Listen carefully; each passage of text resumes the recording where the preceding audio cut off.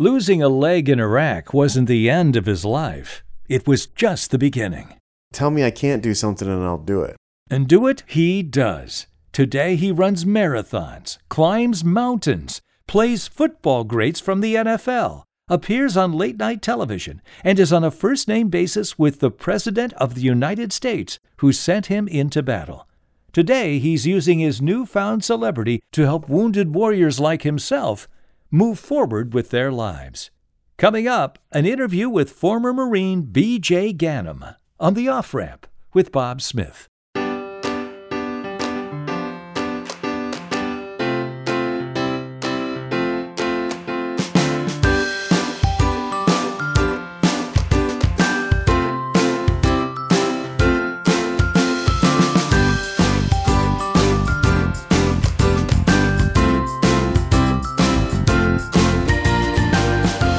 Welcome to The Off-Ramp with Bob Smith, a chance to slow down, steer clear of crazy, take a side road to sanity, and get some perspective on life.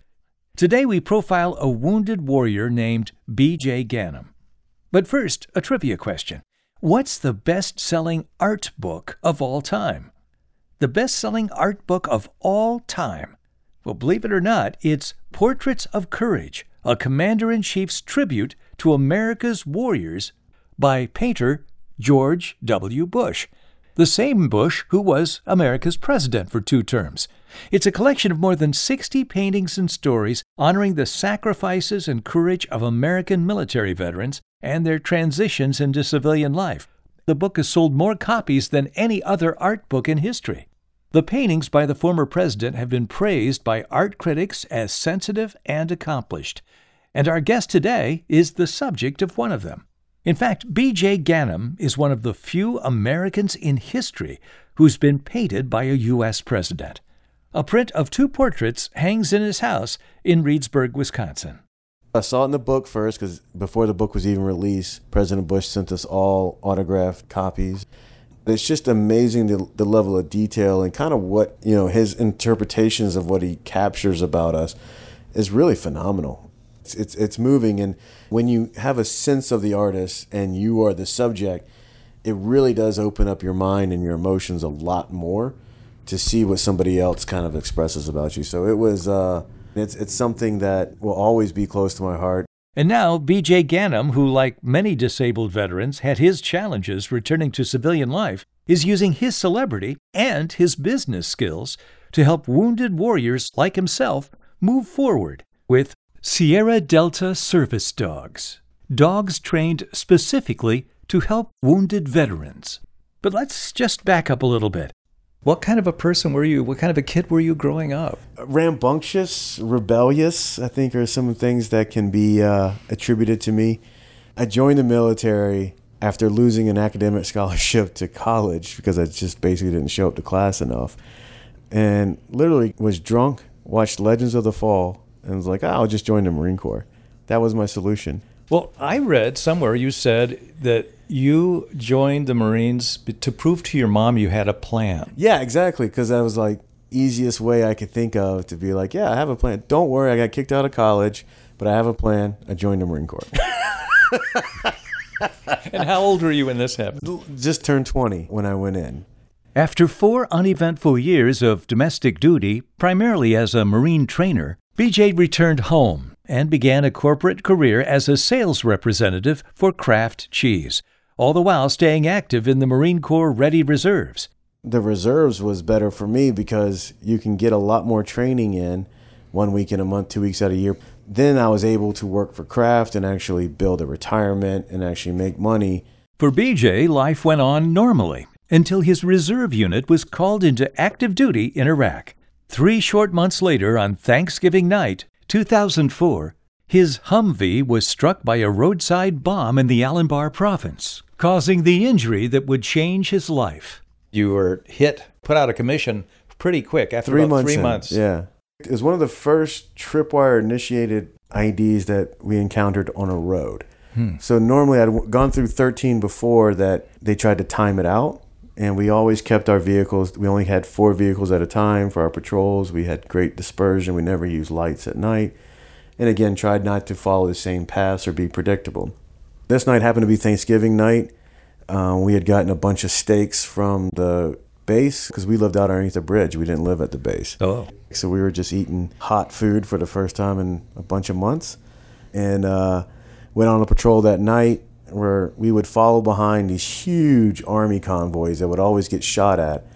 And then we would see where the shots were coming from, peel off, and deal with that. And that night, it was pretty quiet. On the way back, we hit this IED. There was small arms fire. My gunner, Ryan Catafio, was killed instantly. A piece of shrapnel went up over his neck protector and got his jugular, and he just bled out before we could do anything. 3 other were injured. The quick reaction force came from our position in the bridge. They couldn't land the Black Hawks to take me and a few other injuries because they were worried about the ambush, so we had to drive out. And then from Mahmudiya, which is the forward operating base there, I was flown to Baghdad. BJ's legs were badly damaged, and his left leg was eventually amputated. His left eye is scarred, and his ears still ring.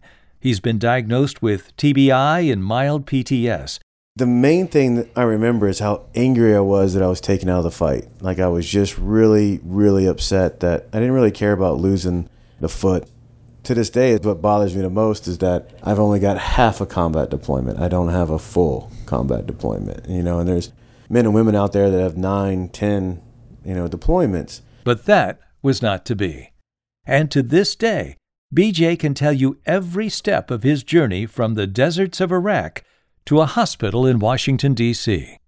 It was at Bethesda that BJ met his commander-in-chief, President George W. Bush.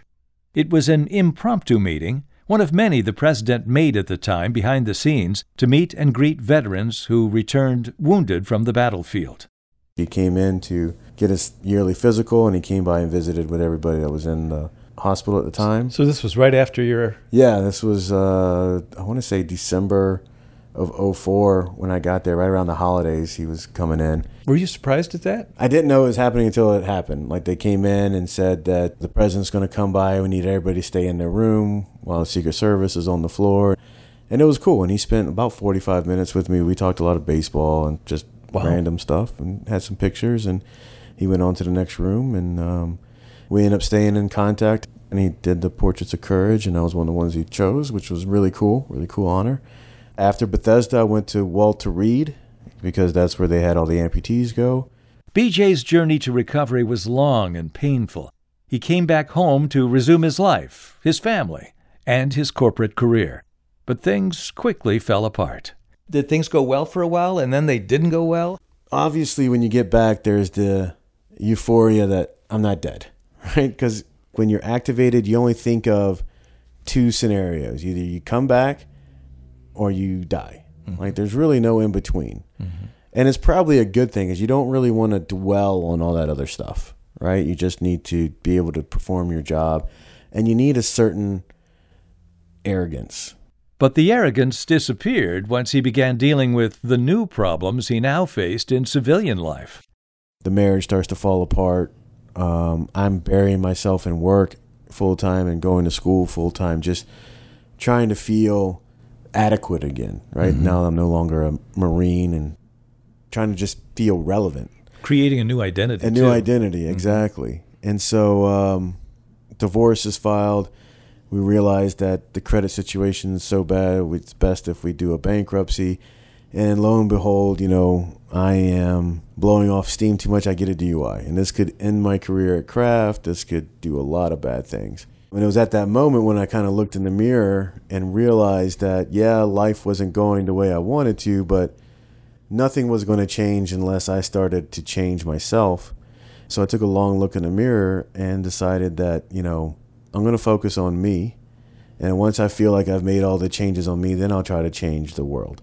So I pulled my own head out of my ass. And George Bush actually put that's on his website. So I thought that was interesting. Former president. He's hey, this is what the guy said. I agree with it. Yeah, exactly. Well, there's a lot of truth to it. BJ's actual quote in former President George Bush's book is, "I wanted to see what I could accomplish when my head was removed from my ass."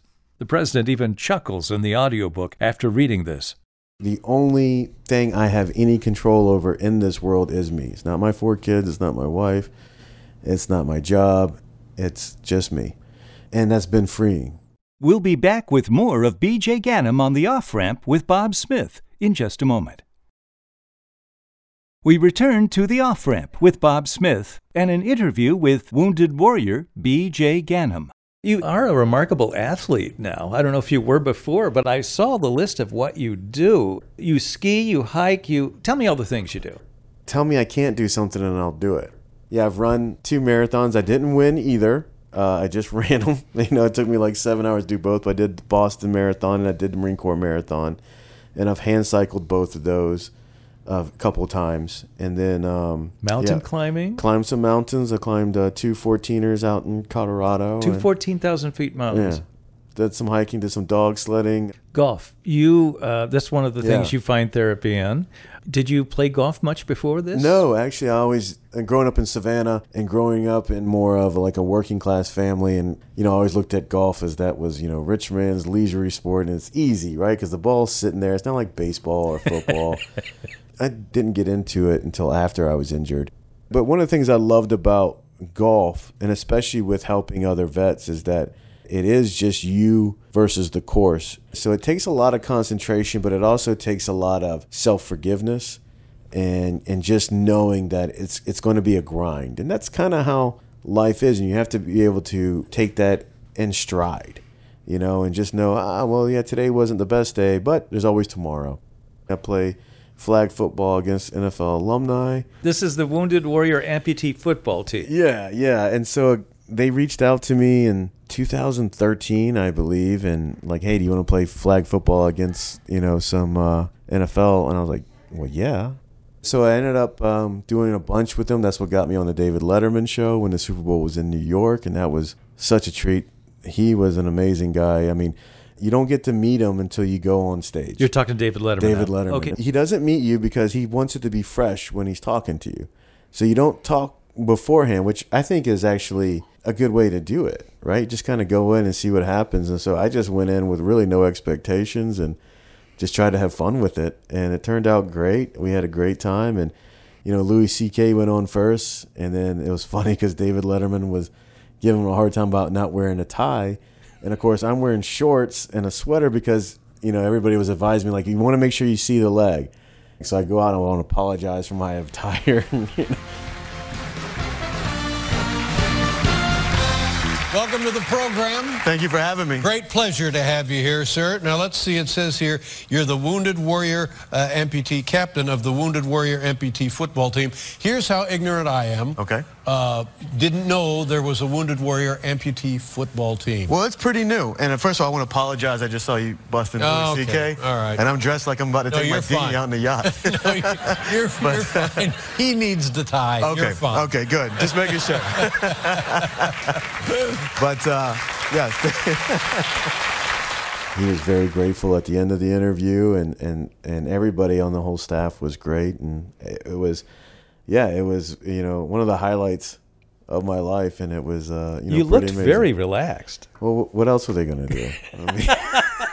Well, most people would go in there and think, there's 40 million people watching me. Oh my God! And then I better not screw this up. And you just came out like, "Hey, how you doing?" I mean, I looked at that. I thought, "Wow, he must have met him beforehand." No, it just went with it. It was my one shot. Might as well go for the fences. At one point, BJ even took his artificial leg off and put it on Letterman's desk. Tell me about the initials across the top of your. Sure. Oh my goodness! Go. So that's carbon fiber and steel. The initials there are the 5 guys we lost in Iraq from Madison's Golf Company of 224, which is a Marine Reserve unit. It's Contafio, Ramey, O'Donnell, Warnes, and Simon. Think about them all the time. Absolutely. We've seen the website for the Semper Fi. Okay, that also. And the Wounded Warrior amputee football team, we've seen that there. That is also right there. Here, take your leg and get out of here. You got it. Thank you very much. BJ Ganem, ladies and gentlemen. God bless you, BJ. Thank you so much. My best to your family. Thank you, sir. We'll be right back. As part of his transition to civilian life, BJ changed his career path, dropping his business management major and earning a bachelor's degree in psychology from St. Leo University and a master's degree in social work from USC, with an emphasis on military life. He found a mission to help disabled vets like himself start new lives. BJ looked back to draw on his own experience at his lowest moment, when his dog inspired him to move forward with his life. Dozer was an old English bulldog that I got. Bought him from a litter. It was in a paper, just all head and wrinkles, and he used to sleep on my neck. And Like a dog at the pound. Exactly, like a dog at a pound. And he was the one thing that could help me get through phantom pains more so than any other medicine, any other therapy. And he instinctively knew when I was having him, and he would just lay on my leg, and it really helped. And in 2007, when I was facing, that nasty divorce, I was in the bankruptcy, the DUI. When I thought about quitting life, the only thing I could think of was, if I die, Dozer's just going to get sent to the pound, and then he'll end up being killed. And I was able to kind of get through that messy time by realizing how much Dozer needed me. And as I look at other veterans kind of struggling, even if you're married to somebody and you have kids, you know that they will go on. They'll either figure out a way to care for themselves or somebody else will care for them. It's not always that way with a dog. This man-dog partnership came back to BJ while thinking about service dogs for veterans. Instead of a public access dog, a purpose-bred dog trained to help the disabled or the blind go everywhere, what about a more focused partnership between a dog and a veteran? A rescue dog the vet would save and train to handle his own specific needs. The veteran would find purpose in saving the dog, training it to take on a mission to serve his specific needs, and gain a companion for his new life in the process. That's when the concept of Sierra Delta service dogs crystallized. There's a lot of organizations that are focused on this. And now most of these organizations also focus on the civilian side that needs help. But like myself, I have a prosthetic leg and obviously have some mobility issues, or can be. But I don't need a dog to go everywhere with me. I just need a dog to help me out around the house. Like fetching a prosthetic, or if I'm not in my leg and I'm on crutches and I drop something, they could pick it up. Or if I grab the wrong liner, go grab my other liner from up wherever I keep them. Different things like that. So we're trying to help address the need and connect people. And one of the ways we're doing it is by helping them get a rescue dog. With that prolonged exposure and helping to train a dog for their own needs, they also become better at home with family members or at work with work members, because it does help them to reformulate how they are communicating with other people from a subconscious level. So we paired them up with a dog and made them feel like, I need you to save this dog. I need you to train this dog. And this dog will get better based on how much you engage with the training. So the vets and the dogs go into training together. Get together, yeah. And we do it. We've actually talked with the American Legion and the VFW in utilizing their clubhouses for group training. And that gets the vets tied into more ancillary services because they each have a VSO, a veteran service officer, who can help them with their benefits. Again, it's about creating connections. Sierra Delta is more than dogs. BJ's group is harnessing technology with phone apps to better enable disabled vets, physically and psychologically. We also have with our platform, vets can keep medical records of their dogs on their phone, on the app, their training certificates. Like if they just post, hey, Fluffy and I went for a walk, they get points. And if they volunteer at their local shelter, they get points. If they volunteer to talk to the Rotary Club or schools or whatever, they get points. And with those points, every quarter we have different swag that's given out from us and from other partner corporations and other partner nonprofits.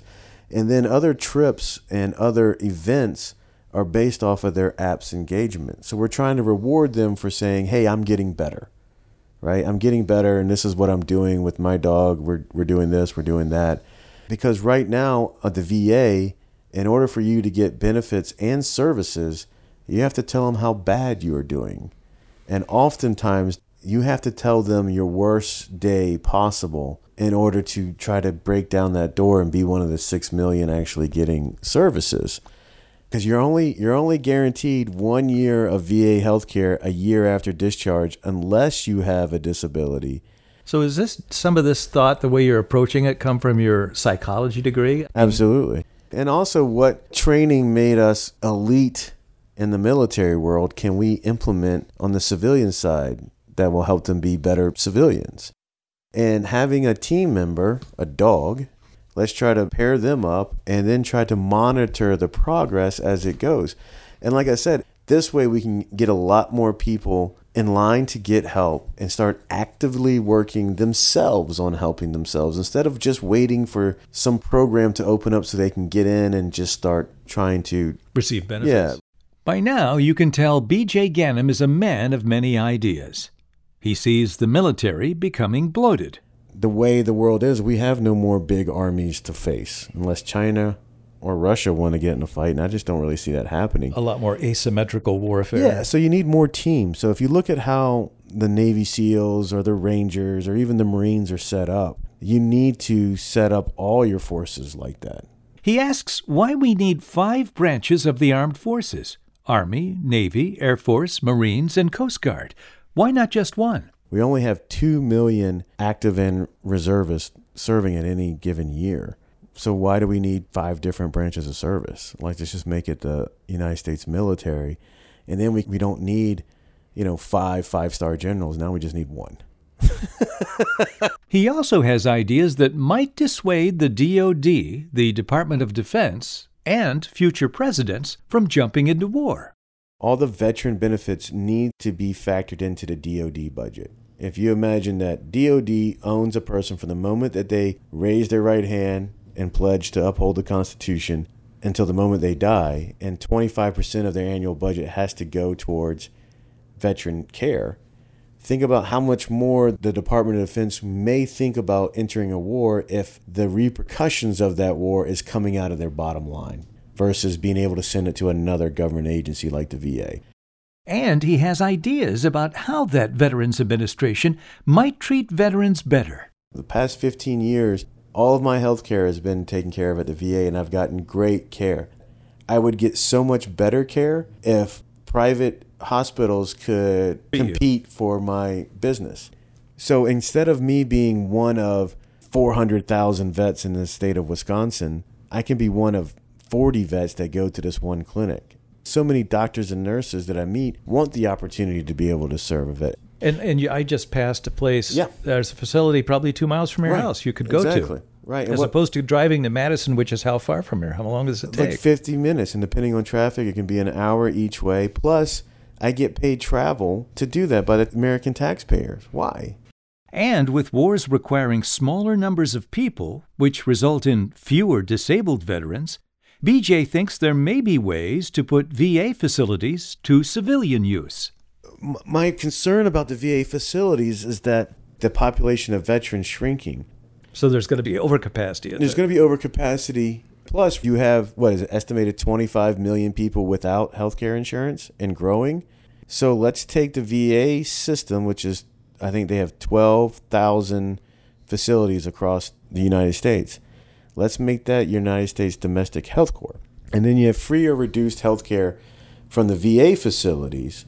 And then you can also allow people right out of high school to sign up to get a job similar to the military, except for you won't be deployed outside of the country. You only be deployed where we need more nurses or where we need more doctors or where we need more. So it's almost like AmeriCorps. AmeriCorps. But a medical component to it, yes, or a healthcare component to it. Yes. Then you allow for choice. Now there's at least a safety net that if all else fails, you can go to the United States Domestic Health Corps, and all the buildings are already built. And BJ thinks that government and private enterprise could work together better to make sure veterans get jobs they're more qualified for than civilians. These men and women have a lot of value left to give. They have so many more skills than your average college kid, right? And the other thing is that they have college fully paid for. So an idea would be is if companies can kind of work together with the government and come up with a reversed internship to where they're working and going to college paid for by the government, but yet the company that they're chosen can kind of help guide, all right, these are the classes we really want you to take.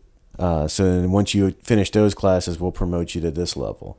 We'll get more out of the money that we're spending on the GI Bill and the Voc Rehab, doing it this way to where they can see tangible results from their effort. We mentioned earlier that BJ is on a first-name basis with the man who sent him into battle. The former president even gave BJ a nickname. So President George Bush calls me Belushi. And at the time, when we got to spend a lot of time around each other was, I think, the 2015 Warrior Open. Of course, I'm always chubby, and I'm always doing ridiculous things to get people to laugh. And so he just started calling me Belushi, and it fit. And he said you're a funny dude. Exactly. And this Bush Warrior Open, it's a very competitive format. And I remember when President Bush came up to announce the winners, he's like, "Don't worry, Belushi, you didn't win." And I was like, I know. And then I've written a couple letters, and he's written me a couple of notes, especially when he heard that I had cancer. I couldn't make last year's Warrior Open because of the cancer. And actually, Kent Jackman told him about it at the Warrior Open. And then that next week, I received a card from him saying that, "Hey, I heard that you have cancer. I know you'll beat it." Isn't it interesting that you have that kind of a friendship with somebody like that? Yeah, but if you know President Bush, like he remembers everybody. Like even at the Bush Library, like the janitor, he'll stop and talk to the janitor and knows like he has his family and all this other stuff. And I think that's why you see so many of what would be his adversaries become his friends. He's in like President Obama and stuff like that. And at the Warrior Open, he usually buzzes around and he calls himself Chief Heckler, right? So he heckles all of us. And the whole time he's there buzzing around, spending time with everybody, heckling not only us, but talking to the crowds that are there to watch us play. He does honestly seem to try. I don't expect any president to get to know everybody, but I mean, he's made more of an effort to get to know as much of us as he can than I can really think, except for maybe Eisenhower that led a bunch of them, right? I don't really know that many more presidents that probably know the average Joe serviceman as much as George W. Bush. I think what he did for us as a community, as the veteran community with the Portraits of Courage is great. We all got notification that the president was interested in painting some of us. He didn't know which ones would make the book, but he definitely wants your consent first. And you sent pictures of yourself. I sent pictures. This one is my LinkedIn profile, like of you sitting in the chair. Me sitting in the chair, and it's so funny that we were just about to get rid of that chair when the book came out, and then so it's sitting over there in the dining room. We don't know what to do with it yet. I was thinking about donating it to the exhibit so that people can sit in the same exact chair underneath my painting. It belongs in the Smithsonian, I think, don't you? Yeah, exactly. BJ Ganem of Reedsburg, Wisconsin. Marine, entrepreneur, husband, father, hero. With his Sierra Delta service dogs, he's using his celebrity as a wounded warrior to help veterans like himself face the challenges of everyday life. Visit his website at sierradelta.com. This is Bob Smith. A special thanks to my friend Kent Jackman, a high school classmate of mine from 50 years ago, who today, in his retirement, is a docent at the Bush Library in Dallas. He helped arrange this interview and is a friend of both BJ and me. That's it for this episode of The Off-Ramp. Thanks for listening.